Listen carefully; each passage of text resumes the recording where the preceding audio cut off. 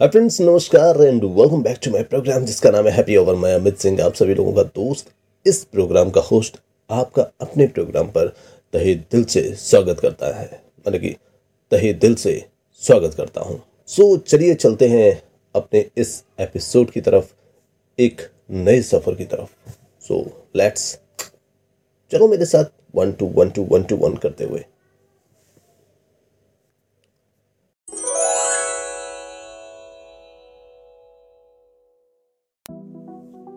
वैसे एक बात आपसे कहनी है मुझे। हम लोग हर जगह कुछ ना कुछ गलत देखते हैं। गलत चीजों के बारे में हम जानते भी हैं क्या गलत है क्या सही है। उसके बावजूद भी हम लोग थोड़ा सा अनजान बने रहते हैं। ये गलतियां हमारी हैं कि हम गलत देखते हुए भी चुपचाप रहते हैं। गलत को गलत और सही को सही कहने में भी हमें डर लगता है।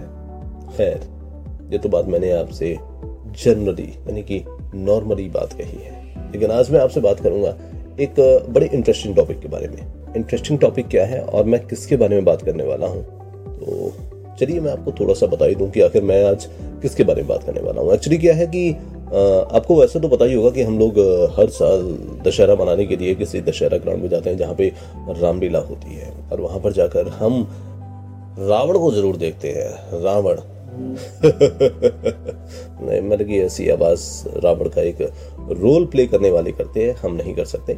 रावण यानी एक वो नाम जो रामायण में एक नेगेटिव पात्र है, मतलब जो हमारी रामायण है उस रामायण के अंदर एक नेगेटिव पात्र इन द सेंस जिसने राक्षस का रोल प्ले किया है, यानी कि अपने कर्मों के जरिए जो राक्षस बना है, और उसका अंत हमें देखने में बड़ा मजा आता है। लेकिन एक बात मैं आपसे कहना इसलिए चाह रहा हूं क्योंकि देखिए, हम लोगों ने रामायण पढ़ी है, जानते भी हैं, और रामानंद सागर जी की रामायण में हमें बहुत कुछ अच्छी तरह बताया भी गया है कि आखिर क्या हुआ था, कैसा हुआ था और किस तरीके से हुआ है। ऐसे उसके बारे में मैं ज्यादा, मतलब कि मैं पात्र के बारे में ज्यादा बात नहीं करना चाहूंगा, लेकिन जो मुझे लगता है मैं उसके बारे में आपसे बात करने जा रहा हूँ। एक्चुअली क्या है कि हम लोग जब दशहरा ग्राउंड में पहुंचते हैं और दशहरा पे जाकर के हम रावण को देखते हैं, और जब रावण को मारा जाता है, यानी भगवान श्री राम जब अपने धनुष से रावण का वध करते हैं, उसका संहार करते हैं, उसके बाद फिर रावण के जो पुतले में आग लगाई जाती है,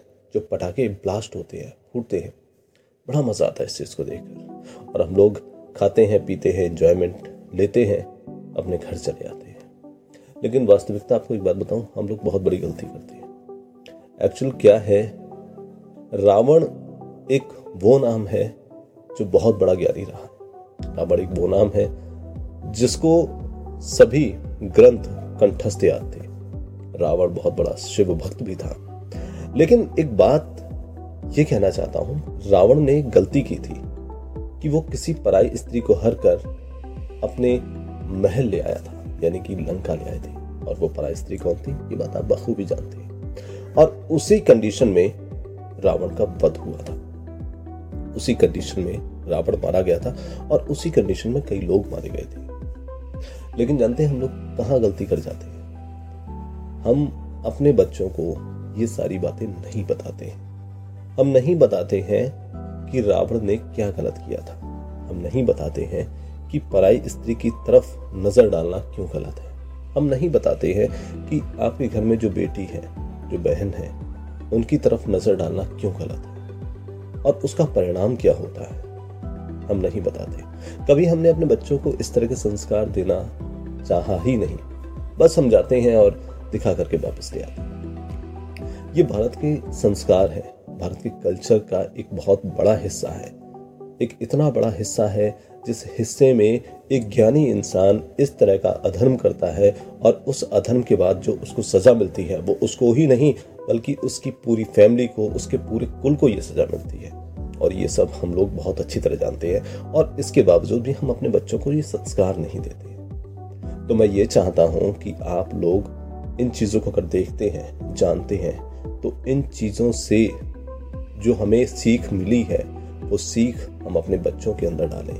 वो चीज आप अपने बच्चों के अंदर बताएं, आखिर किस कारण रावण का अंत होता है और हमें क्या करना चाहिए और क्या नहीं करना चाहिए। ये चीजें लड़कों पर ही नहीं बल्कि लड़कियों पर भी लागू होती हैं कि आखिर कि उसके लिए उसका परिवार जो भी हो उसके लिए क्या मायने रखता है। आखिर ये सब हमारे भारत का एक हिस्सा है, एक पार्ट है। तो जो मैं आपसे बात कर रहा हूं वो इसीलिए कर रहा हूं ताकि आप चीजों को समझें और आगे आने वाली पीढ़ी को समझा सकें। तो बस ये एक छोटा सा एपिसोड मैंने आप लोगों के लिए ही बनाया था। तो फिर मिलेंगे एक नए एपिसोड के साथ। तब तक के लिए all the best and good bye.